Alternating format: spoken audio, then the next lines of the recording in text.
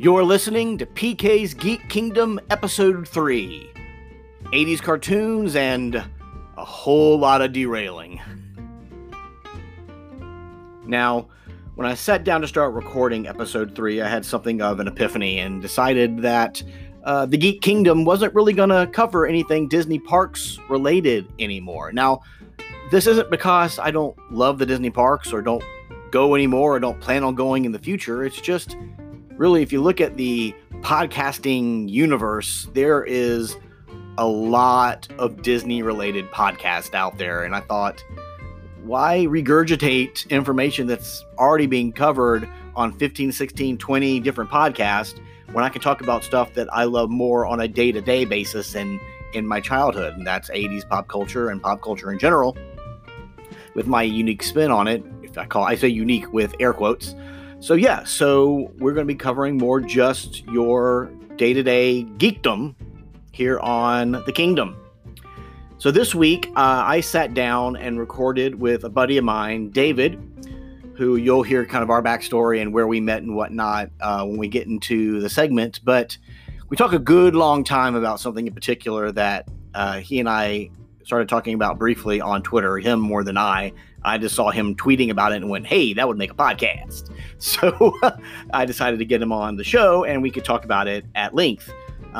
You'll also see that conversation derails literally within the first 15 seconds and continues to derail and digress and go down rabbit hole after rabbit hole after rabbit hole, wrapping up with actually talking about Disney, even though I said this wasn't going to be a Disney podcast anymore. But you know what? It's my show. I can do what I want. So bing, bang, boom. So sit back and relax and enjoy episode 3.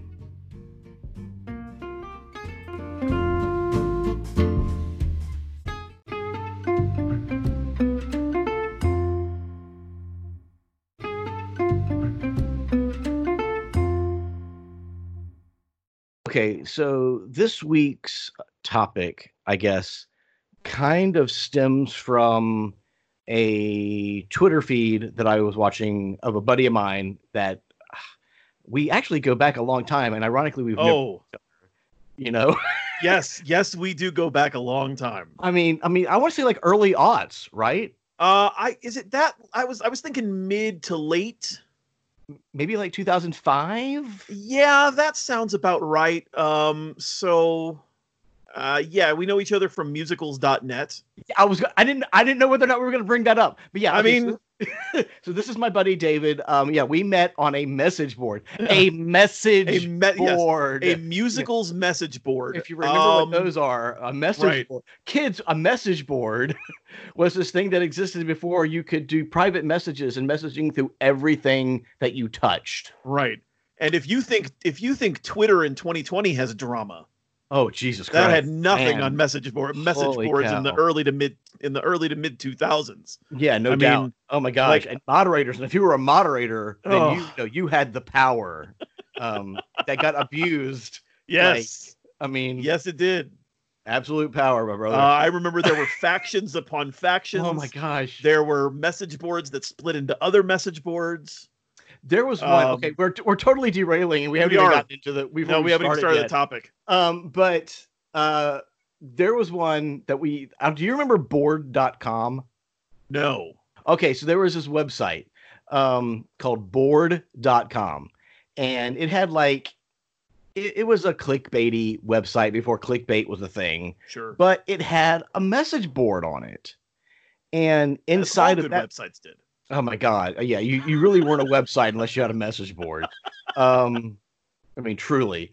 But they had this was back before it was don't read the comments, kids. It was don't read responses to your messages on a message board. Do not, because people will tear you apart. And I'm like, I don't know you, but I hate you. That's kind of welcome to the internet. So board.com had this message board, and man, I don't understand how something called board.com could have some of the most contentious conversations. Because they were all bored.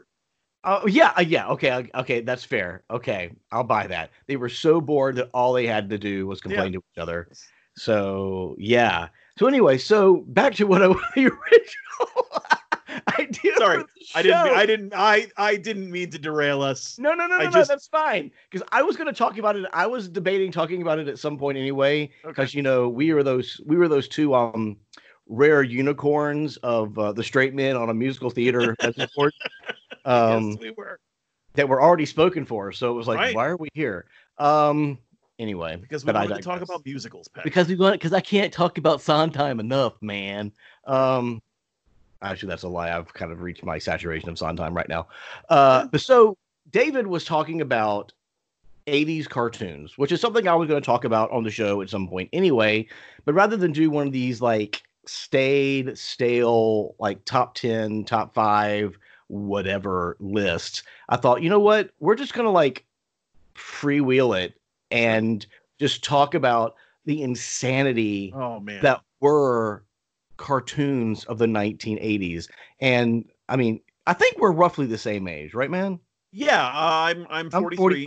I'm 45. So okay. Yeah, so we're right there within a couple of years of each other. Exactly. And I watched them until I was way too old to be watching them anyway.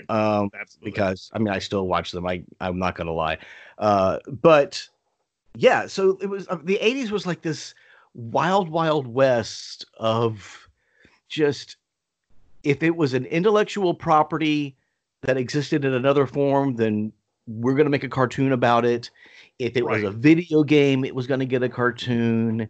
If it was a live action sitcom that actually started in the 70s, it was going to get a cartoon. I just the Happy Days cartoon. Happy Days, Laverne and Shirley, and Mork and Mindy. Yes, the whole Happy Days milieu. Absolutely. Had it's just a shame we never got that Love American style cartoon. I mean, you got to know that probably would have just tied it all together. Oh, absolutely. I mean, the fact that the Happy Days cartoon. So I guess we're into this now. So the Happy Days cartoon, it was about a time traveler that goes back to 1950 whatever and meets the Fonz and Richie and Ralph Malph and Potsy. And the Fonz has a dog that I don't remember the dog's name. I should be like the good, podcast host and have all that information in front of me, but forget it. I don't know. I have the dog's name. Do you? Yeah. The dog's name was Mr. Cool. Okay. So, screw actually having anything, And the girl from the future was Cupcake. Cupcake. So in the future, all people were named after desserts. I guess. I mean, whatever. I mean, I'll buy it. I'll change my name to. That means tomorrow I'm going to start going by tiramisu. I mean, why not? Sure. I'll call my wife creme brulee. I don't know. But yeah, so you had this Happy Days cartoon, which, by the way, I actually found something out recently, yesterday, as a matter of fact, about how those cartoons even happened. Gary Marshall, who, of course, created Love American Style, Happy Days, Laverne and Shirley, et cetera, et cetera, et cetera, he decided at some point he wanted to be able to keep these characters in kind of the forefront of people's minds and to grow a younger audience. So he decided he wanted cartoons, and he went to ABC, who he had to deal with. I believe it was ABC. And at the time, there was that great cartoon, Thundar the Barbarian. You remember Thundar? Oh, I love Thundar the Barbarian. Thundar, and we'll get to Thundar, but Thundar was this very successful cartoon, and I believe it was 1980, 1981. Sure. And it had great ratings. It actually played to a slightly older cartoon audience. I'm using air quotes for that, older cartoon audience. But Gary Marshall decided he wanted that time slot. And so he actually used his Gary Marshall powers to get Thundar canceled so that Happy Days, the cartoon, could live. Wow. So that's the reason we lost Thundar. Was because of the Fonz, Cupcake, and Mr. Cool. I know that Ookla the Mock could not have been happy about this. No, none of them. P.S. You know how expensive those toys are? That's another rabbit hole. I have no idea. Oh my gosh, they didn't make toy action figures of those figures until like the early 2000s, and they're already expensive. And I should have bought them when I saw them originally, but that was just me not being smart. Anyway, Thunder the Barbarian, I remember as being a cornerstone cartoon of the USA Cartoon Express. Yes, it was. And I loved Thundar. And in my brain, there were a ton, like seasons and seasons worth of episodes of Thundar. There was like a season. Yeah, there's like 12, 20 episodes, I think, maybe, something like that. Maybe 20 in the 20 range. But it was great because Thundar was this great post-apocalyptic cartoon that was it's the not too distant future, and the moon has been split in half, and like the cities are crumbling around you, and like sorcery and wizardry has become like intermingled with science. So you have like these techno wizards. And then you have Thundar, who's this barbarian character, very much influenced by, like, I would say Conan. I would imagine Conan was a very large influence. I would imagine on it. Of course, then he had the Sun Sword, though, because by God, somebody had to have a lightsaber and everything at some point. Oh, definitely. And you had to have something to sell. Exactly. You got to have something like that. So, and then Ookla, like you mentioned, Ookla the Mock, who was Chewbacca. Right. Let's face it. And then he had Princess Ariel, who was a princess who could do magic. Why? I don't know. Just cause. Her name is literally like an anagram of Leia with an R added. Oh my gosh, you are exactly right. I never thought about that. So that's insane. Wow. But yeah, and then what I loved about it was I'm a big comic book guy, especially vintage comics, and I love the fact that Thundar, the character designs all kind of came from Jack Kirby. Sure. If you know who Jack Kirby is, he's Jack the King Kirby, who created everything from like the New Gods for DC. That's all that's coming to me right now. Is the most obscure possible thing that he created. Is the only one that's coming to me right now. I am the worst podcaster ever. Anyway, he was there with Stan and the early days of Marvel creating Captain America and Fantastic Four. Yeah. So in Kirby's style, his visual style was very specific. Like if you saw Kirby art, you knew it was Kirby art, and you can actually look at the Thundar character designs and go, yeah, that's totally Kirby designs. And yeah, that I actually watched a couple of Thundar episodes not too long ago. I pulled them up on the YouTubes. And I was like, this show holds up. Like, not a lot of cartoons from the 80s hold up. Sure. Thundar holds up. Now, some of the dialogue is... but like, they're still, like, fun. Like, they're still really good adventures.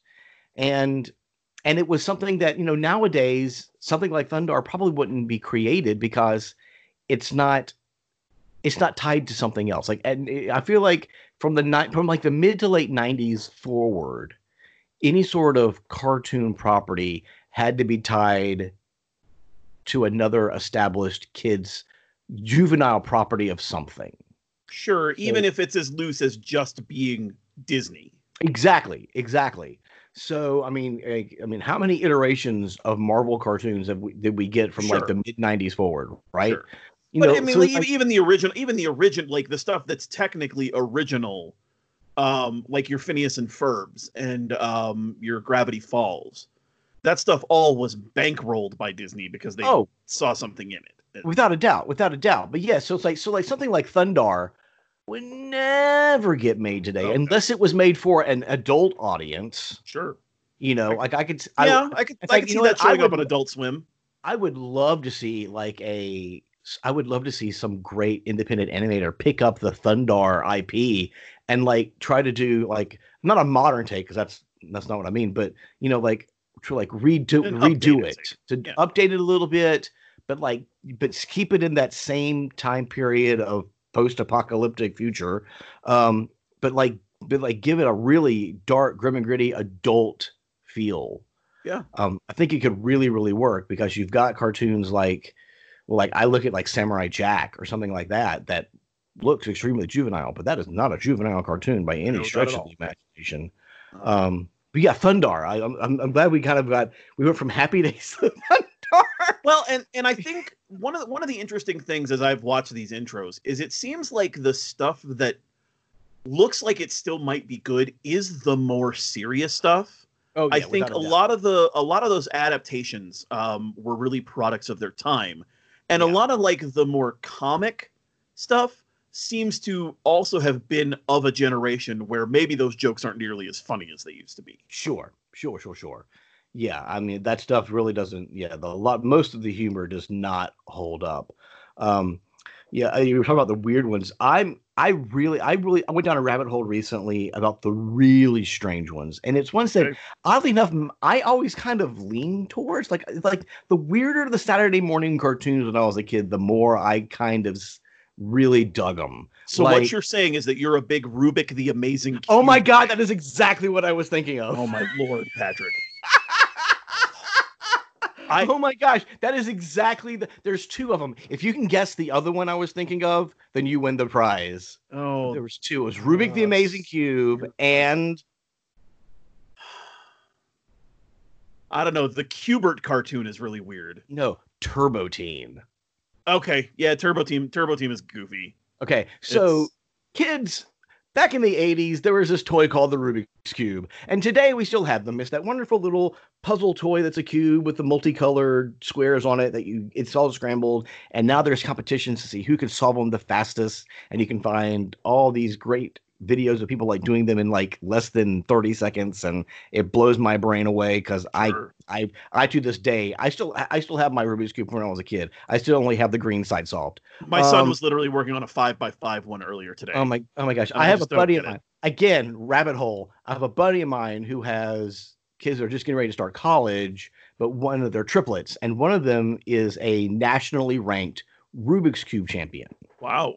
Like he does those like 32 by 32. Jeez. You know, I mean, like it's obscene. Like I look at it and my stomach gets in like my anxiety just goes just off the charts. But yes, so somebody in the 80s decided, hey, this Rubik's Cube's really popular. What if it had a face? What if it had a face and arm? No, it didn't have arms. It had legs. No, it had legs. It had legs and a head. Yes, and a Latino family that it played with. Because sure, and it was Rubik the Amazing Cube, and it came to life when one of the kids solved it, and all of a sudden this face popped out and these legs, and it had this really high, grating voice, and if it ever got into any sort of trouble and got knocked where it was unsolved, then all of a sudden it wasn't alive anymore. So and without fail, every episode ended up with family gets into trouble with Rubik the Amazing Cube. Rubik's the only one with his magic Rubik powers that can save them, but oh no, it's gotten unsolved. So they have to find a way to get their hands on it again and solve it and bring Rubik back to sentience. And save the day. Save us, small, colorful cube man. Okay, so two pieces of trivia. Okay. About Rubik the Amazing Cube. Do you remember who did the theme song? I don't. Okay, keeping with the Latino family. Was it Menudo? It absolutely was Menudo. All right. Hang on a second here. I think I've got something. Tight.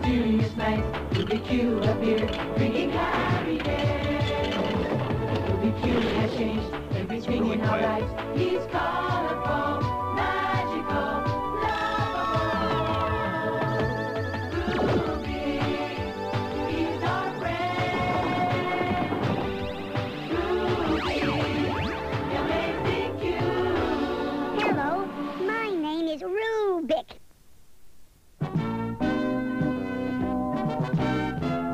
Yeah, that's Rubik the Amazing Cube. Mm-hmm. Yeah. No, as soon as you, literally, I was trying to pull it up, and then you were talking about it, and you said Latino, and I went, oh, duh, it was. And I believe they ended up with their own cartoon at some point. I'm sure they did. They actually did. Again, another rabbit hole. They actually did the theme song to a couple of cartoons. Yeah. They did this one. They did three that I know of. This one for their own, and then there was a Nickelodeon cartoon that was an import called was it Ulysses? anyway, there was this weird like French cartoon that was imported in the 80s. There was two of them. There was, the Mysterious Cities of Gold. Right. I remember that. And then there was another one called I'm butchering it. Let me see if I can find it real quick. But it was while you're looking that up. Yes, you please. know who voiced Rubik? I'm gonna say Frank Welker. No. Rubik was voiced by Ron Palillo. Ron Palillo. Who you might not recognize that name, but you would definitely recognize him if you heard him go, oh my God, Mr. Carter, Mr. Carter. Yeah, Ron Horshack Perillo. Horshack was Rubik. Oh my gosh. Okay, so it was Spartacus and the Sun Beneath the Sea. That was the Nickelodeon. I vaguely remember that. There was. I'm gonna completely pimp something else on my podcast right now. There's this great YouTube documentary series called Knickknacks. Oh, and is it about the early years of Nickelodeon? It is episode after episode. There's like 70 something episodes now of it on YouTube, going through like the early different series. Oh man, we're about to dive into another rabbit hole here. Oh my god, I love early Nickelodeon. You can't do that on television. Really good. These are really, really good documentaries. This guy does great work. The Pinwheel one alone, which I think may be the longest one to date. Pinwheel was great. But yeah, Pinwheel. You can't do that on television. Turkey television. Oh my god, Turkey TV. Okay, so I was addicted to Turkey TV. Yeah. What is this? I'm not even sure what to call this episode anymore. Turkey television. Random tangents with Patrick. Right. This is tangent mania running wild. Brother.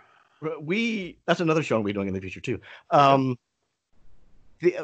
remember as a kid when Nickelodeon, because we were one of those early cable adopters. Yep. My family was. Same.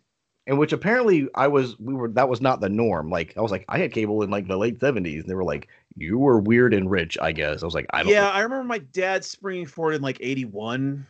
Yeah, but I remember Nickelodeon, and it was like all it was. I just thought it was Pinwheel.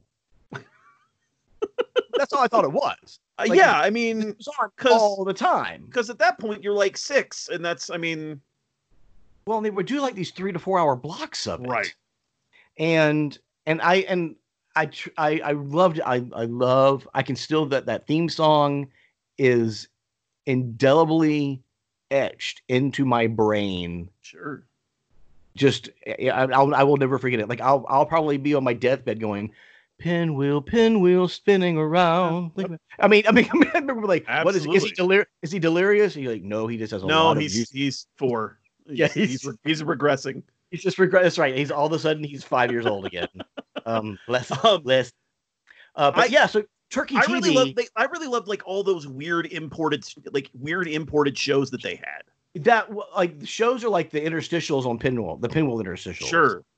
Like the little cartoons and stuff. Yeah. I remember those. Like Hatchie Town, where all the people lived in hats. Or that was the first time I ever saw the old Simon cartoons. In the Land of Chalk Drawings was on Pinwheel, and then there was all those other ones that like didn't like I can't even. They were all imports, like European imports of like independent animators, and they were just excited to get something on Western television. So they just kind of signed them over. That's why, but then again, that's why you'll never see like Pinwheel on DVD or streaming or anything like that, like actually curated because of the rights. Right. Because Viacom and or whoever holds Nickelodeon now doesn't have any rights to that stuff. No, I mean, and it was all licensed, and that's hundreds of hours. So the only place you can find it, I mean, you can find a lot of Pinwheel on YouTube. I mean, the quality is not great, but it's there. Like I've seen like whole 3 hour blocks of Pinwheel, and I've started to watch and go, oh, that's cool, and I'll click on it, and after like 3 minutes, I'm like, I'm done. It starts to really grate on you after a while. Yeah. It's just like, these are some wacky Canadians. Got you last. Yeah, got you last. Oh my gosh. I just remember I remember the green guy. There was a green puppet. Yeah, I mean, My memories of that are less clear than my memories of like the Great Space Coaster. Oh my gosh, which is another, literally that's something else that was in my head. Which is another one that kind of had the same format as Pinwheel, Right. Just a smaller, just in a half-hour block. But a lot of those same interstitials showed up on both. Yeah. Like I remember, I remember seeing something on Pinwheel and going, "Oh, I already saw that on the Great Space Coaster." Great Space Coaster, P.S., is where I was introduced to musical theater writing legend Marvin Hamlish because he was a guest on the Great Space Coaster. That's right. Why? I to this day say no GNUs is good GNUs. No, I very frequently have been known to go into that as well. I am Gary GNU is my Gary GNU is my is on my Mount Rushmore of great journalists. It's Walter Cronkite, it's Tom Brokaw, it's Barbara Walters, and Gary GNU. I mean, Gary GNU needs to be right up there in the Washington spot. I mean, truly. I mean, it's and that weird there was the weird elephant with like the satellite dish ears, right? And the band that wasn't really a band. And even when I was a kid, I was like, they're not really playing. Whatever. You swim in a sea of lies. But yeah, Great Space Coaster was, again, that's another one that, you can find very little Great Space Coaster on the internet. It's really strange. It hasn't been completely expunged from the world, but I mean, you have to do some serious deep dives to like find. I found one fan site, but it doesn't look like it's been updated since like 2002 or something. It still has one of those like GeoCity, counters. Oh, lovely. How many times this page has been visited? Yeah, it's still got like one of those, and like one of those things, where you could like, the guest book. You like sign the guest book. Oh, of course. Yeah, it's that right. It's that level of website still. It's never been updated. But yeah, so doubling back to Rubik, right. Turbo Teen. So from Rubik to Turbo Teen, which to me, I mean, I didn't realize this at the time because, I was like 7. But watching that intro and that show now, I'm like, this is a complete allegory for male puberty. Mm-hmm.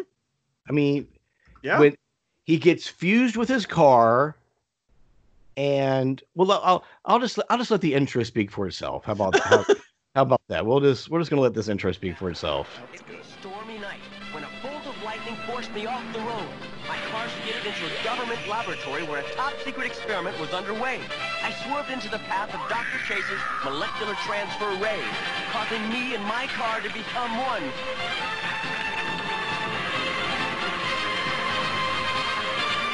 Right now, it's literally turning into a Corvette.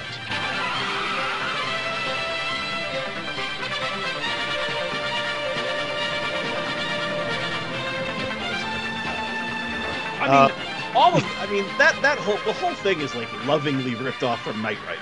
I mean, oh, absolutely. It's a sentient car essentially, but it's a teenage boy who, when he gets hot, turns into this sports car, and then when he cools down, he turns back into a teenage boy. I don't know what that means. I don't know what they were alluding to with that at all, because no idea.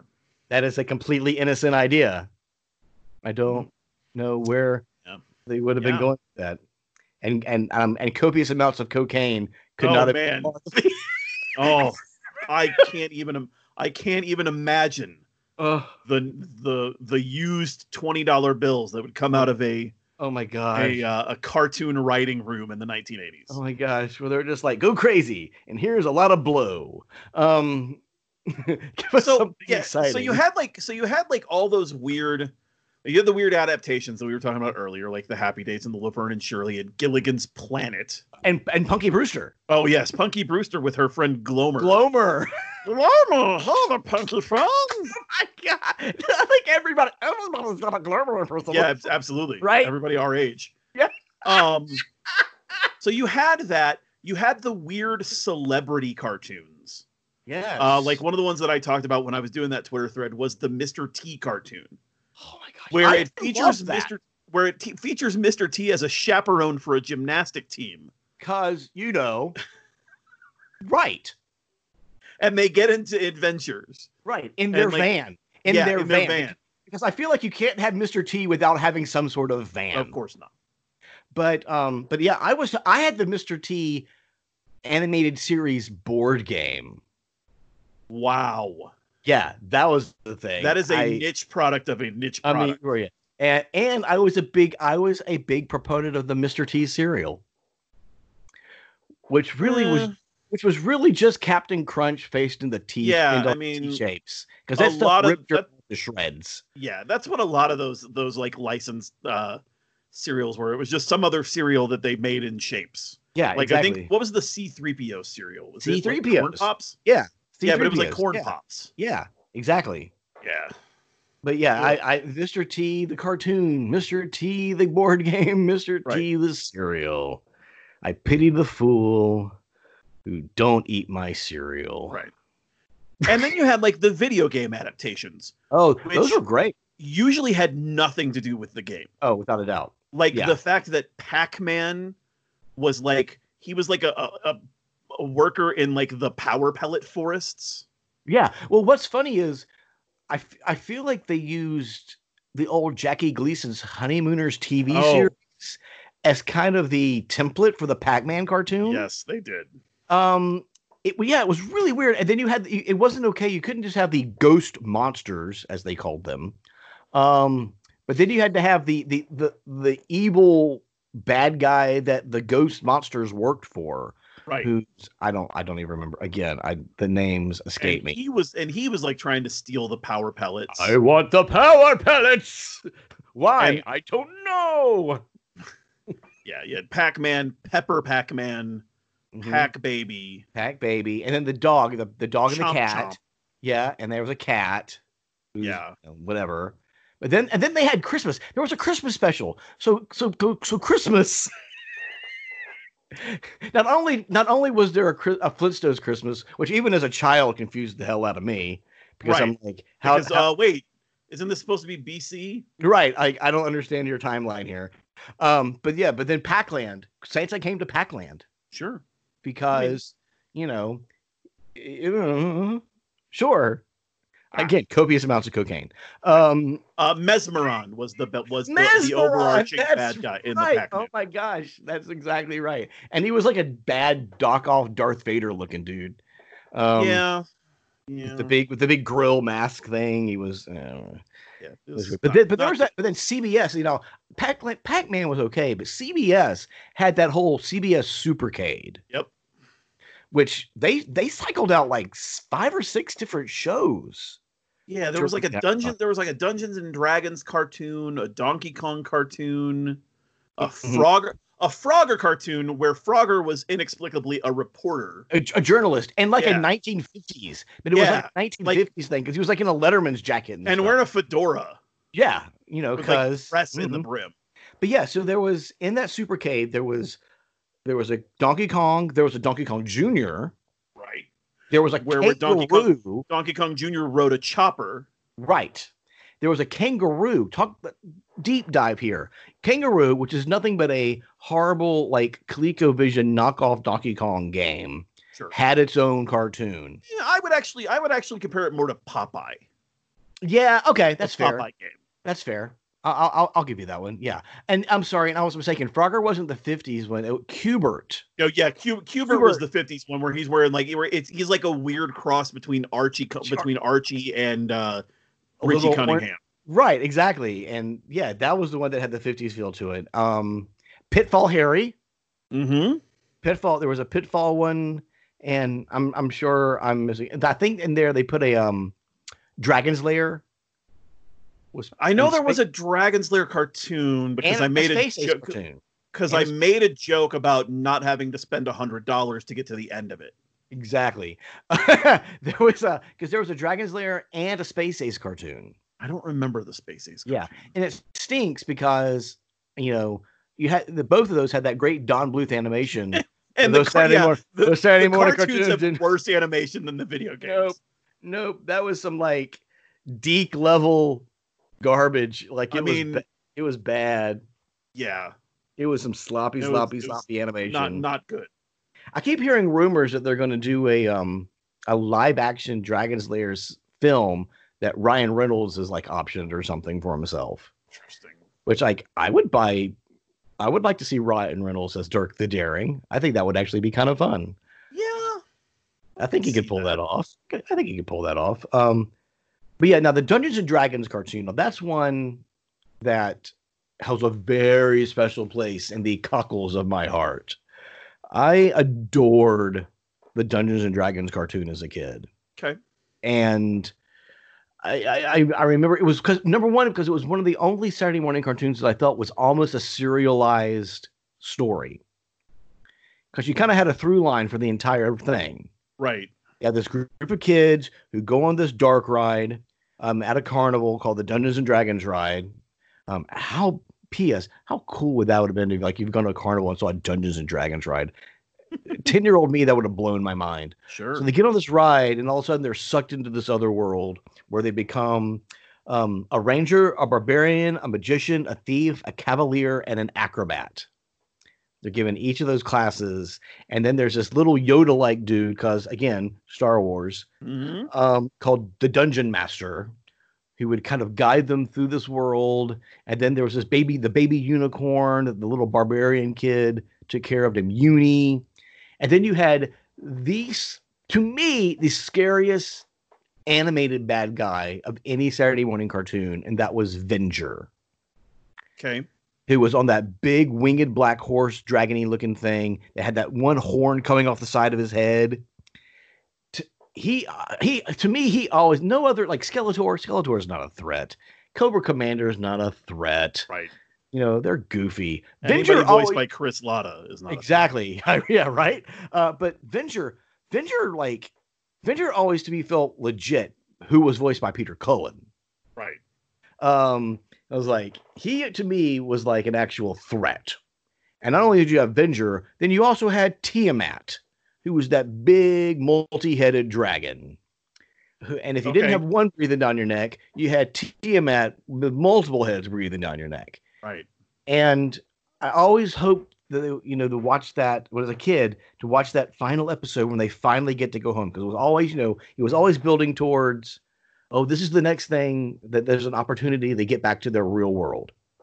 And of course, something would always go wrong, or there would be a portal to the real world, but they'd realize if they take it that they'd be leaving somebody else in distress, so they would not use it or whatever. So they would never actually end up going home. And I always wanted there to be that episode where we got to see them go home. Right. Well, thanks to number one, apparently it was one of the more expensive animated cartoons for CBS back in the day, number one. Number two, well, most of the creators of the series kind of, pish-posh it off. I'm still of the opinion that I think the Satanic Panic of the 1980s killed it off. Killed that show off. Yeah, killed probably. that show off early. But what's interesting is you can get I think it's through Shout Factory. You can get a DVD of the entire run of the show, which I own. And there's one episode that was never completed, and it was the final episode, and it was for them to actually go home. But that DVD set came with the script. Oh. For that final episode, which I'd love to tell you how it ends. I've still never read it. It's like I never wanted to end. It's just sitting on the shelf, and I'm like, one day I'm gonna pull that script out and like do like a Zoom reading of it or something. There you go. Of the final episode. That would have been a good quarantine project. Right. Totally. Yeah. Well, yeah. Hindsight. But yeah, so Dungeons and Dragons was huge for me. And there was a toy line, I don't know if you remember, there was a Dungeons and Dragons toy line about the same time. And the ironic thing being, there was some sort of miscommunication as far as rights go. So, and I talked about this in my toy episode, actually, where the toy company that made the action figure, the Dungeons and Dragons action figures, did not have the rights to the characters from the cartoon. So anybody that wanted to play as any of those teenagers or those kids could not have action figures of them. Oh. Because they did not have the rights to them. There was only 2 characters from the series that ever actually had action figures made, and that was one called like Lionheart or Braveheart. It was some paladin. He showed up in one episode, and then there was an actual Tiamat the dragon that they made. Right. But everything else, it was like generic bad wizard, generic good wizard, evil, evil warrior, troll. I mean, it was all this really generic stuff. But they're really cool figures. I'm actually sitting here staring at a shelf with about 5 or 6 of them that I've got right now in my office. Because I'm trying to recollect them, and some of them, like that Tiamat, it's more than my car payment. Wow. Like, I really want one, but I really don't want to. Oh my gosh, I'm hoping to find one of the wild one day and not on eBay, where they're gonna just like gouge the bejesus out of me. Sure. For it, but holy cow! But yeah, so needless to say, and there were some big voices on that show. So you had Peter Cullen voicing Venger, and then on the good guy side, you had Danny Most. Again, we're going back to Happy Days. Oh boy, he was the voice. Ralph Mouth himself. He was one of the voices of one of the good kids, as was Willie Ames of Charles and Charles. Man, Bible Man. Bible Man. Yes. Also Buddy Lembeck, but Buddy Lembeck, aka Bible Man. That's right. Boy, the main characters in that show really. Oh, I'm not gonna go that. I really don't want to go. I really don't want to go on a Scott Baio rant. He blocked me on Twitter. I'm blocked by Scott Baio on Twitter. It's one of my It's one of my claims to fame. Oh. So anyway, like I said, the good old Dungeons and Dragons cartoon. I was trying to think of some other Saturday morning cartoons that really. I was a big fan of Hulk Hogan's Rockin' Wrestling, of course. Sure. Which, P.S., does not hold up at all. No, and it's a hard watch. The voices are way worse than I remember them. Yeah. Like Brad Garrett's Hulk Hogan doesn't sound anything like Hulk Hogan. No, and Andre the Giant is far more intelligible. Yeah, I was gonna say you can actually understand what Andre the Giant is saying. Yeah. So, and going back to the whole cocaine thing, whoever was doing the reads on Roddy Piper must have done some research of what his life was. I was gonna say, well, they were trying to be authentic. Oh my gosh! But yeah, you're right. The voices on that show and the storylines made no sense. Like when, like they were going to space. Man! There was one where like the Iron Sheik and Nikolai. I want to say it was the Iron Sheik and Nikolai Volkov, or maybe it was one of the good guys, one of the bad guys. But they were both training to be astronauts.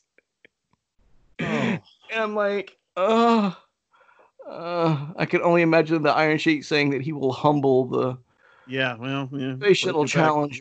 Break your back. It's unfortunate that B. Brian Blair wasn't in that cartoon. Oh my gosh, there were a couple of characters I'd read that were supposed to be on there that weren't and got switched out. And yet they kept Jimmy Snuka. They kept Jimmy Snuka. My personal favorite that was missing from that show was Ricky the Dragon Steamboat. Oh, but how do you not have Ricky the Dragon Steamboat on there? I know, right? And the fact that by the time the cartoon was actually on the air, Roddy Piper was no longer a heel. Right. So that was and of course as a kid, I mean, that didn't make a bit of sense to me. I mean, I didn't get it, so whatever.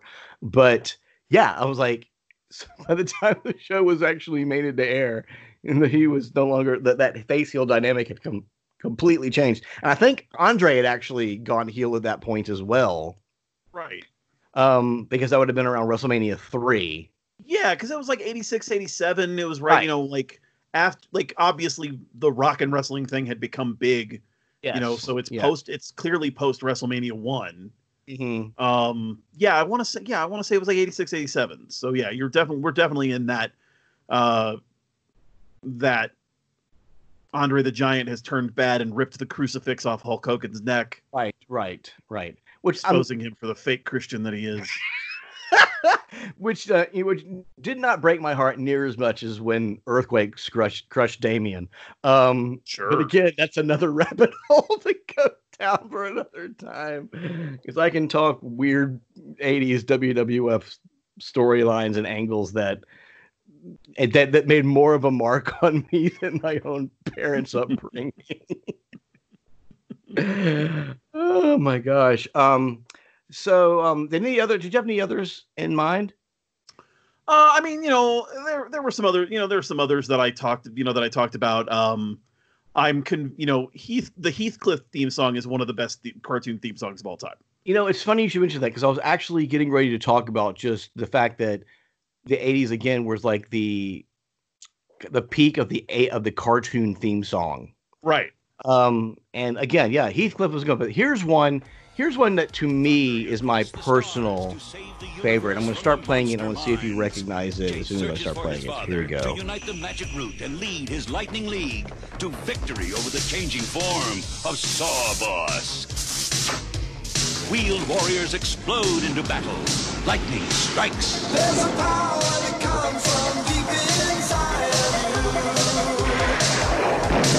It's every day reaching toward the light. And you know there's a long way ahead of you. But when your wills get you there, things will turn out right. Just keep on turning. Wheeled warriors. Jake and the Wheeled Warriors. That's a deep cut. That was a favorite of mine. For some reason, I like glommed onto that one. It's a strange one, but for me, that one was a great one. And it's another one where they decided they were going to make a cartoon out of a toy line, but the cartoon's mythology did not match up with the toys at all. Okay. Like you had Jason the Wheeled Warriors, and Jason the Wheeled Warriors was about this kid named Jace who had a dad who was like this scientist who built these really cool vehicles, but then he got captured or whatever by these things called the monster machines, which were like the techno-organic version of what his dad was building. And he had like a little robot knight friend and a sage wizard that, guided him. Again, Star Wars. It all comes back to Star Wars. Yeah. So you had Jace and the Wheeled Warriors, and there was and there was like an aloof, shoots from the hip type, friend of his that was very Han Solo-y. But the toys that came out before it were not known as Jace and the Wheeled Warriors. It was just Wheeled Warriors. Okay. And all they had, the vehicles were the same, but all they had as far as pilots were like these little itty bitty little plastic dudes that fit inside the cabins. Okay. Of the vehicles, that had like no like discernible detail or features to them whatsoever. Huh. So, and they never kind of backtracked and tried to to put them in what was weird, because you had this, it's a very convoluted, and it was a very contrived story that like cobbled together, tropes from like 800 other cartoons and movies and whatever. But the character designs, I thought and still do think, are very unique and actually really eye-popping. Okay. But they never went back and tried to like retrofit that stuff back into those. And I feel like that toy line might have had a longer shelf life, and the cartoon therefore would have had a longer shelf life if they had maybe kind of gone back and tried to jace up the Wheeled Warriors. Oh, goodness. Which they never did, and it was like just missed opportunity. But you're right, the Heathcliff theme song. I'll see if I can find the Heathcliff theme song. Heathcliff, no one should terrorize the neighborhood. There we go. Yeah, here we go. Oh, that is a commercial. Son of a. Yeah, Grill Mates. The podcast is brought to you by Grill Mates. Hashtag not a sponsor. Hashtag not a sponsor. Please remain video. Oh my gosh, I have the worst podcaster area. Heathcliff, no one should terrify their neighborhood, but Heathcliff just won't be undone.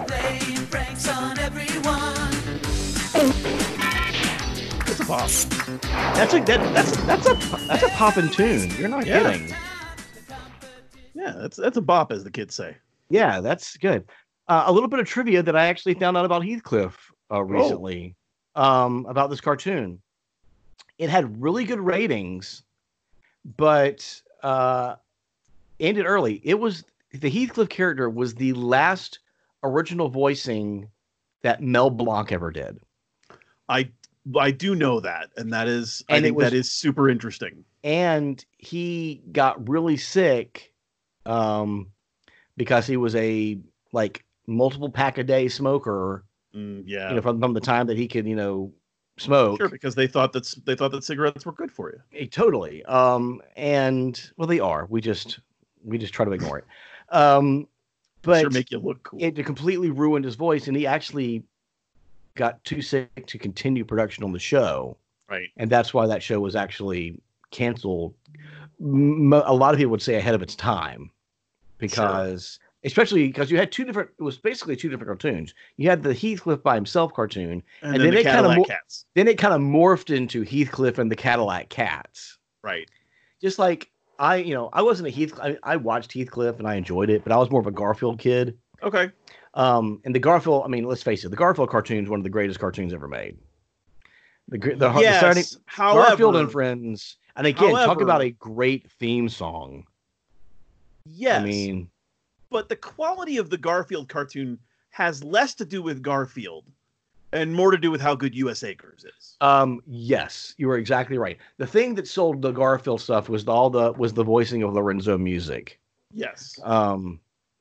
But yes, U.S. Acres is great. Oh my gosh, just so good. And I wish there was more. That's another one that I wish would be brought back. I hope you bring lots of spaghetti. I'm scared. Come on in, come to the place where fun never ends. Come on in, it's fun to party with Garfield and friends. Dancing, Fiesta, romancing, siesta, samba. la bamba. Oh my gosh, just classic. That's another one that's an earworm that'll get stuck in my head for the rest of the night. That's great. That's good. I didn't want to go to bed anytime soon. It's fine. It's fine. It's fine. And I love the before the Saturday morning cartoon, there were a couple of Garfield holiday specials. If you remember those, there was like a Halloween special and a Christmas special. Yeah, vaguely. The Halloween one's really good. But the Christmas one is the one where they actually go to John Arbuckle's parents' house. Right. And his parents are like so super weird. And I remember that very, very well. But yeah, Garfield was a great one. But other than like the Saturday morning cartoons, something that a lot of people have a hard time differentiating, and it kind of gets kind of mushed together. And this is a soapbox issue of mine. The difference between a Saturday morning cartoon and an after-school cartoon. Sure. And there is very different thing. Very different thing. Because Teenage to Mutant me, Ninja Turtles. That's an after-school cartoon. G.I. Joe, after-school cartoon. After-school cartoon. He-Man. Thundercats. After-school cartoon. Yes, absolutely. Silverhawks. Those were syndicated on your independent stations, your stations that would end up becoming Fox. Right. Your stations that would end up becoming whatever, CW or WB. Yeah. Yeah. That's Those another were... set of like really good theme songs. I'm not considering I could play theme songs all night. But I'll be the cartoon theme song DJ. The combination of the Thundercats. One day I'm gonna do a mashup of the Thundercats and Silverhawks. Okay. Theme songs, because again, talk about theme songs that Bob. That especially we all know the Thundercats cartoon theme song. That one's a pretty common one. Classic. But the Silver. Do you remember the Silverhawks one? Only because I've seen it on those compilations. I don't remember ever watching Silverhawks. Man, God, and that was a show that I was watching. I was watching one of those compilations not too long ago too, and I was like, wow, the intro animation to the Silverhawks show really good is super good, and then it would get into like the actual meat of the show, and it was like, oh. I'm What happened? That's no fun. What happened? It's all goes to hell. They spent all the money on the intro. On the intro and on the theme song. Like the Thundercats theme song that was written by James Lipton. Which, I'm not sure if that's actually true or just a urban legend. I've never quite been able to like nail that down. I've read his memoir and I don't remember him talking about it. But yeah, it's that like doesn't. But I've read that like 15 years ago, so I don't. Right. I don't know that's doesn't mean anything. Right. And then of course again, and this is getting out of the 80s a little bit, but then you get into like the Disney afternoon stuff. Sure. That again, I'm actually rediscovering a lot of that now that I didn't watch because that was about the time that I was getting junior high into high school, honestly. Right. DuckTales was great, of course. Chippendales Rescue Rangers.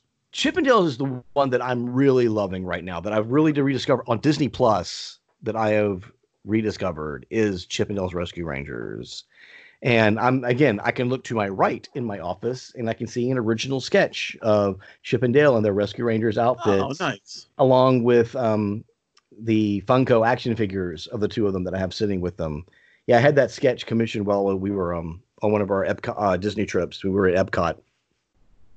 And I was like, you know what? I'm actually going to get... They had the sketch artist and a couple of the art shops. Yep. And I was like, you know what? I'm actually going to do this.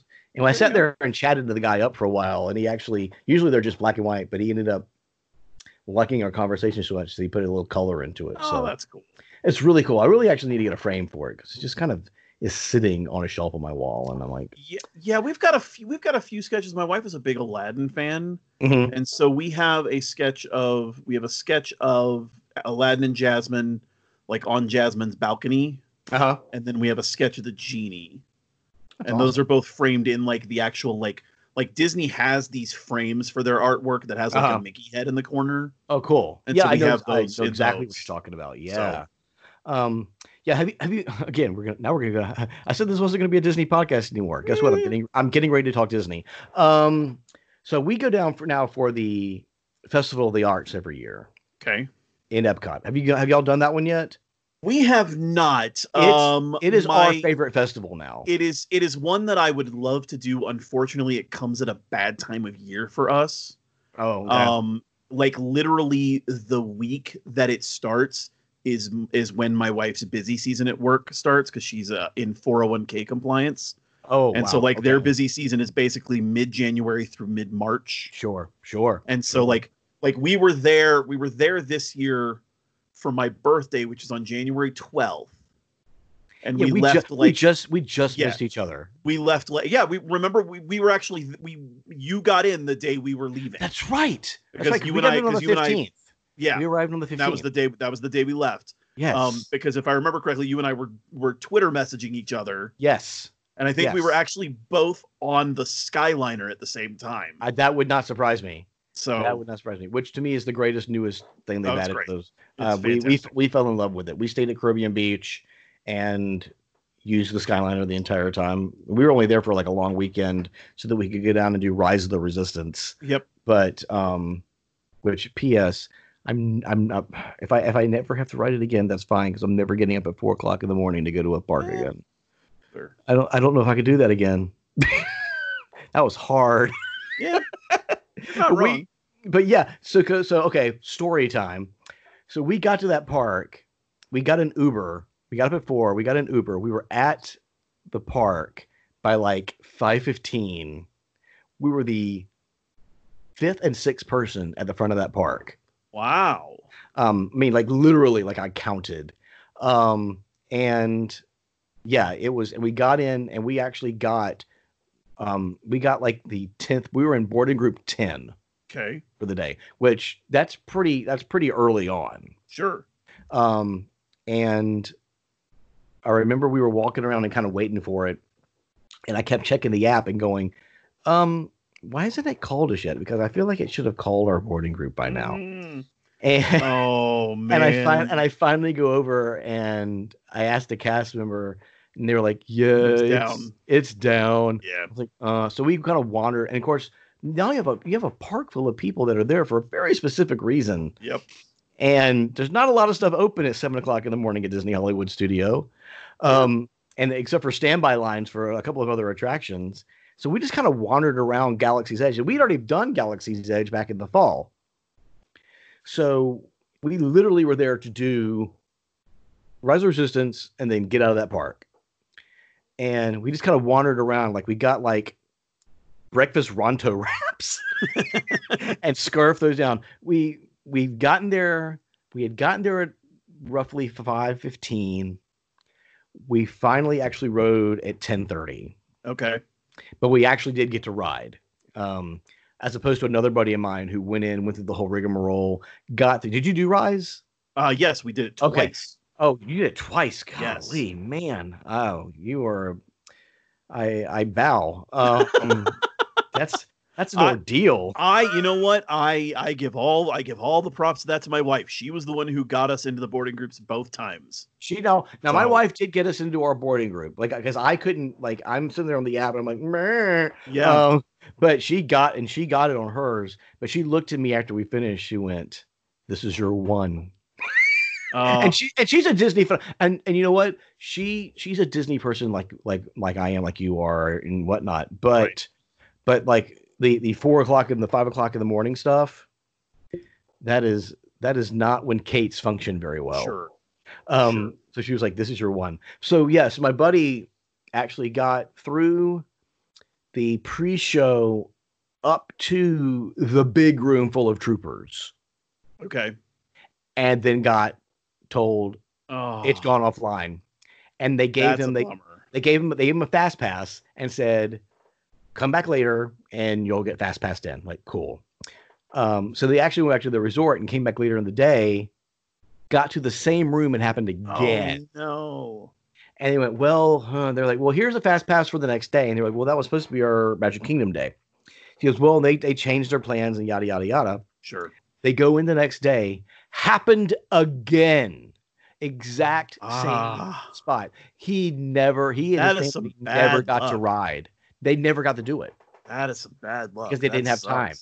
And ladies and gentlemen out there in podcast listening land, if you didn't already know, Rise of the Resistance, I mean, I was going to videotape the thing so I would have it for posterity. And by the time I got to that big showroom with all those troopers, I put my phone away and went, right. No, this is for me. This is, I need to experience this. Yes. And I've never, it's rare when I am speechless after something. Oh, I took a couple of pictures here and there, but yeah, I've got for the pictures, most part. Yeah, like I'm looking at my wallpaper on my computer, and it is that trooper room. But amazing. But yeah, I'm equally excited because of the Avengers stuff that's happening out in Disneyland. Sure. And it's opening in phases. They're doing it the same way they did Star Wars. They're opening it in 2 phases. The first phase is going to have a Spider-Man ride, and the second phase is going to have this whole Avengers attraction, which, as far as I can tell, they're basically using the Rise of the Resistance template for an Avengers attraction. Yep. And I'm like, I am 100% okay with that. Yep. We're supposed to go out there in September of this year for our anniversary because I've never been to those parks. But now we're like, maybe. Yeah, I've never been to California Adventure. I've been to Disneyland once in like 1989. I have never. The only times I've ever been out to California has been for work. Sure. Either I was filming something or something. Right. And so I've never like actually vacationed on the West Coast and by any means. And so I'm really looking forward to actually doing those parks. My wife's done them, but she hasn't done them since she was a kid, essentially, or a teenager. So yeah, that was going to be our actual anniversary trip this year. But I mean, I don't know. After hearing what they released yesterday about how the Florida parks are going to work, I'm like, I have 2 trips booked this fall. tugs at neck of shirt uncomfortably. Right. I have 2 trips booked this fall. One is a very short trip in September, where my wife and I are staying at Riviera. Oh my gosh, it's amazing. And honestly, we're gonna do that one no matter what the outcome is in terms of park stuff, because she really wants to stay at Riviera, and she really wants to stay at Riviera while it's still new. Yeah. I'll tell you what we did, because on our last trip, like I said, we stayed at Caribbean Beach. Right. And it shares a footprint, basically, with the Riviera. Right. And the building that we were in actually was 5 minutes walking to the Riviera. Yeah, we stayed at Caribbean Beach, but we stayed at the Riviera. Yeah. You know, like we didn't like cheat and use their pool or any of that kind of garbage. But like Topolino's, the restaurant, Mm-hmm. Do the character breakfast there. It's amazing. It's the best character meals may not be a thing. It is. So. Oh well, that's true. So they are in like full costumes, so maybe. But regardless, at some point, that character breakfast is the best character breakfast on property now. Okay, hands down. Between the food and the character interaction, it's easily the best one. Okay. And the bar up on the rooftop bar at the Riviera is really nice too. Yes, I cannot wait for that. The views are great, and yeah, it's just a gorgeous resort. It really is. My wife wants to stay there. I think we're gonna, once we do another Florida trip, I think Riviera is going to be where we land. Right.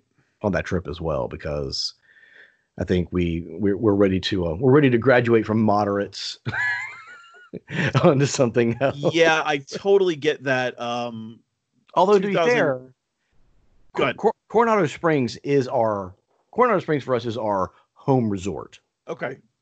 We love it. And the Gran Destino Tower there is great.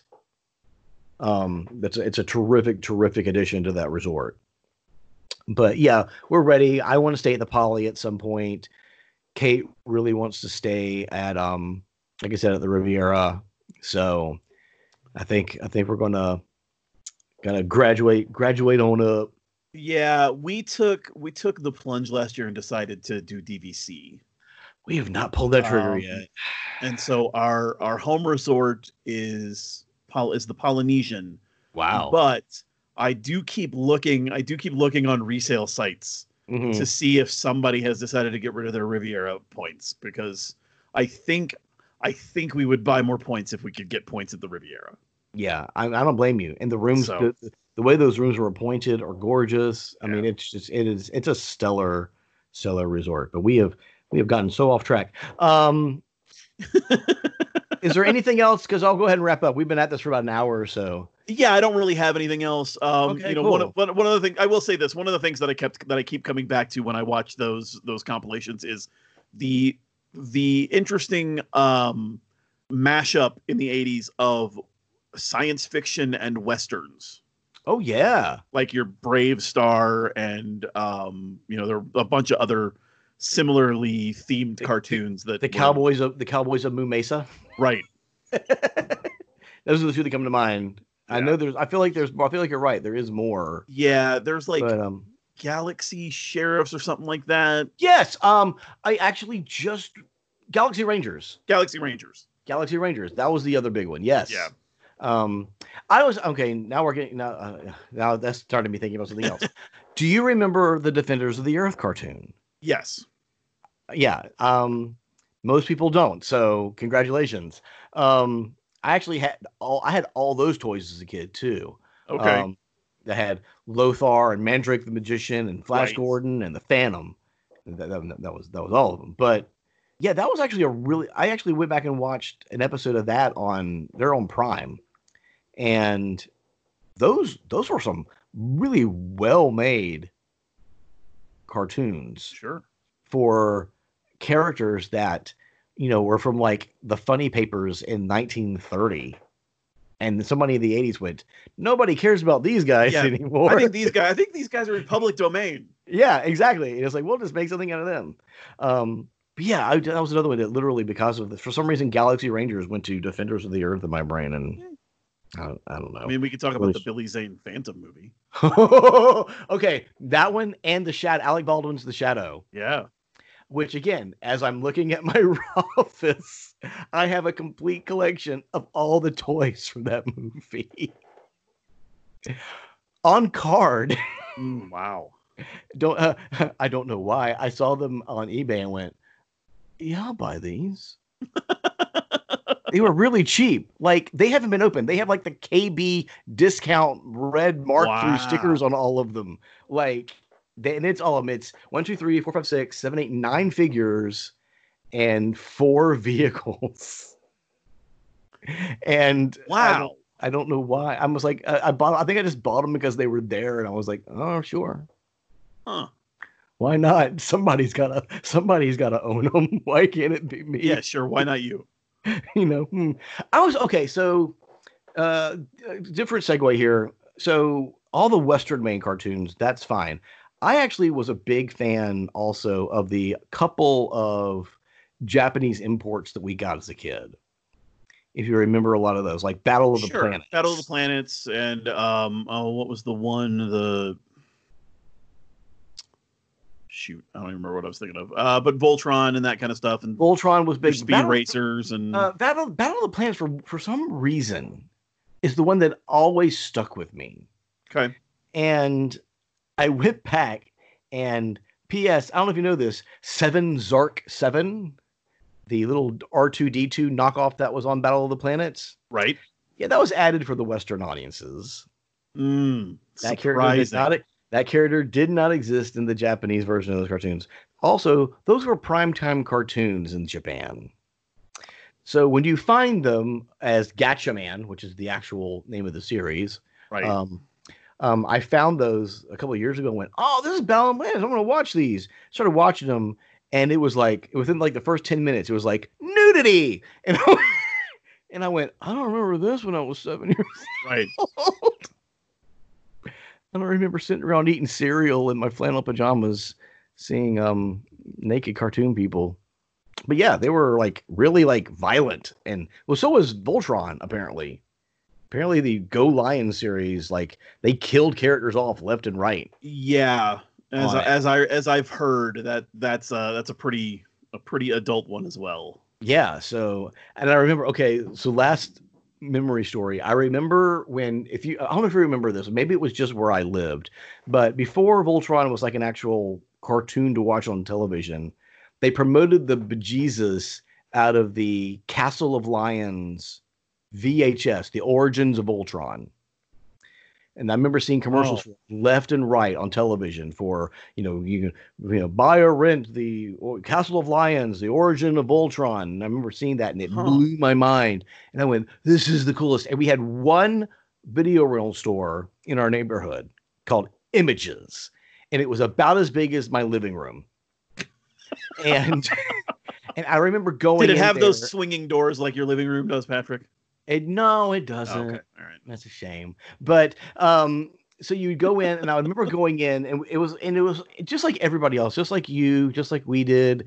Everybody. It was a Friday after school, usually tradition. You go to the video rental store and you rent either a movie or a Nintendo game, a video game. I remember going in for weeks and going, "Do you have Voltron? Do you have Voltron?" And they were like, "We have one copy," and it was never there. Oh man! And I remember going in at like almost like Friday through Sunday, I would like convince my mom or my dad to take me by there, and I would go there every week. And I remember finally, like months later, it was finally there, and I remember having it in my hands, and we took it home. And I remember like getting up like the next morning because no one would let me watch it in the living room that night. Because like Fantasy Island is on or something, I don't know. And Dynasty. So I remember popping in that VHS and watching it and getting literally 45 minutes into it and going, this is going to give me my explicit rating on my show this week. Where the fuck is Voltron?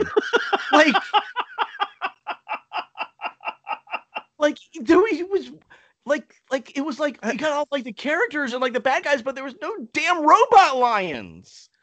And like I'm like almost an hour into this thing, and Voltron literally doesn't show up until like the last 15 minutes of this damn VHS tape. Well, it's Origins. And I was like, I remember, I think that may have been like my Ralphie, be sure to drink your Ovaltine moment. Right. Yeah. Where I was like, son of a bitch. I mean, I was just that disappointment made you the man you are today. I was a broken. That was the moment that I was broken. My childhood mind was broken by the Castle of Lions origin when Ultron doesn't show up until like the last 15. Yeah, I didn't realize I harbored such bitterness for that. This is like therapy now. I didn't realize I harbored so much bitterness. Thanks for listening, folks. Patrick and I are going to continue this conversation off air. Right. Because I'm sure there's things that he needs to get off his chest. It all goes back to my dad. Yeah, it really doesn't. But yeah, it was good old Voltron. But anyway, it's getting late. I know it's not as late where you are, although I'm not sure. Are you Central Time? No, I'm Mountain Time. Mountain Time. Okay. Here in Nash Vegas, it's almost 11:30, and I had been up since who knows when this morning. Yeah. So thank you so much. Oh, not a problem. Thank you so much for having me on. This. Do you have anything that you want to pimp or promote? If you want to follow me on Twitter, I'm at DWKII. I used to do a couple of podcasts. I did a pop culture podcast called Podvocacy, PODVOCACY. You can look that up. I also did a podcast called The Everlasting Minute, which was a minute-by-minute breakdown of Willy Wonka and the Chocolate Factory. Oh my gosh, that sounds brilliant. So yeah, that was a lot of fun. There's 99 episodes of that out there at everlastingminute.com. Those are the things I do. Awesome. Well, again, and I'm going to find a reason to get you back on because this has been too much fun. And literally, ladies and gentlemen, again, David and I have known each other again for roughly 15 years. This is the first time ever that we've actually spoken to each other, like with speaky words, voices. Yeah, not like taka taka taka taka taka on a keyboard or mush mush mush mush mush on a phone. So this is a pretty epic moment. It is. This is really cool. It is a long time coming. So it's a very long time. So again, I appreciate you having much. me on. Yeah, it's been great. All right, appreciate it. Talk to you soon. Yep. Talk to you later. Bye.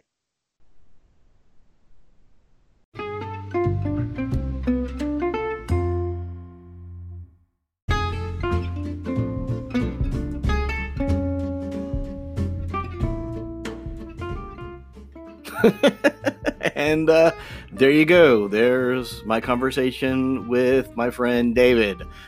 Be sure to check out his Twitter account and give him a follow. And you can give me a follow too at @BPatrickKramer on the Twitter. And I'd like that.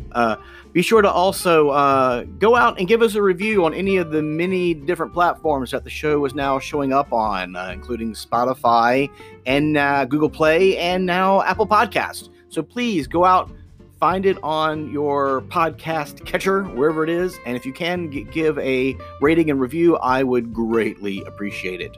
Also, if you're bored or just want to chime in on something that we've talked about or have an idea for a show topic, give me an email at PK's Geek Kingdom. That's PKS Geek Kingdom at gmail.com. So please give me give me an email, and I'll give it a read on the air, and we'll have some fun. So again, thank you so much for listening. Please share the show with others. Let's grow the listening audience for the show. I'd love that. And thank you for showing up each week. If you are, this is only the third week, so it's kind of an easy thing to do. I promise I'll start recording more and more as we start growing that listening audience. So again, thank you so much for listening, and I will talk to you soon. Laters.